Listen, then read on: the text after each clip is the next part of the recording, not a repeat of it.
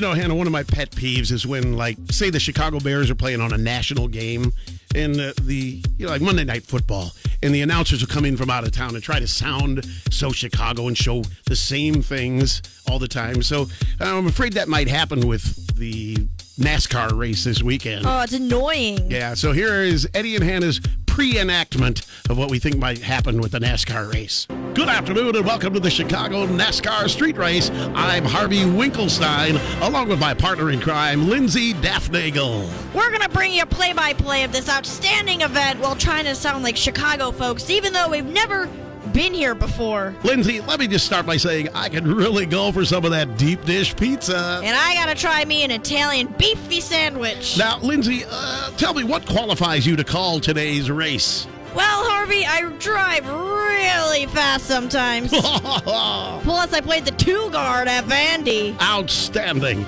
Well, the cars are lined up, and there's the green flag, and we are underway. The drivers are off here in the city of Windy Shoulders. They're headed down Columbus Drive and will make their way over to Lakeshore Drive. Actually, it was recently renamed, Lindsay. I believe it's now Disabled Lakeshore Drive. My bad, Harvey, as the drivers are passing the beautiful sculpture I believe they call the Lima Bean. Yes. Unfortunately, they won't be passing the iconic Michael Jordan statue at United Stadium.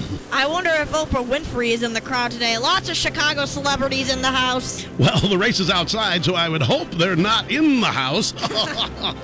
Rounding the first turn, we get a great look at the majestic Buckinghorn Fountain. And there's a great look now from our camera atop the Willis Tower, which, of course, used to be known as the John Hancock Observatory. It's a beautiful sight as the drivers make their way past the Alder Planetarium. And you really got to give credit to Chicago's previous mayor, Gordon Lightfoot, for bringing this magnificent event to Chicago. I hope Al Capone doesn't show up unless we're in need of some bootleg whiskey. Well, we're going to need something to wash down this delicious Ellie's cheesecake they brought us.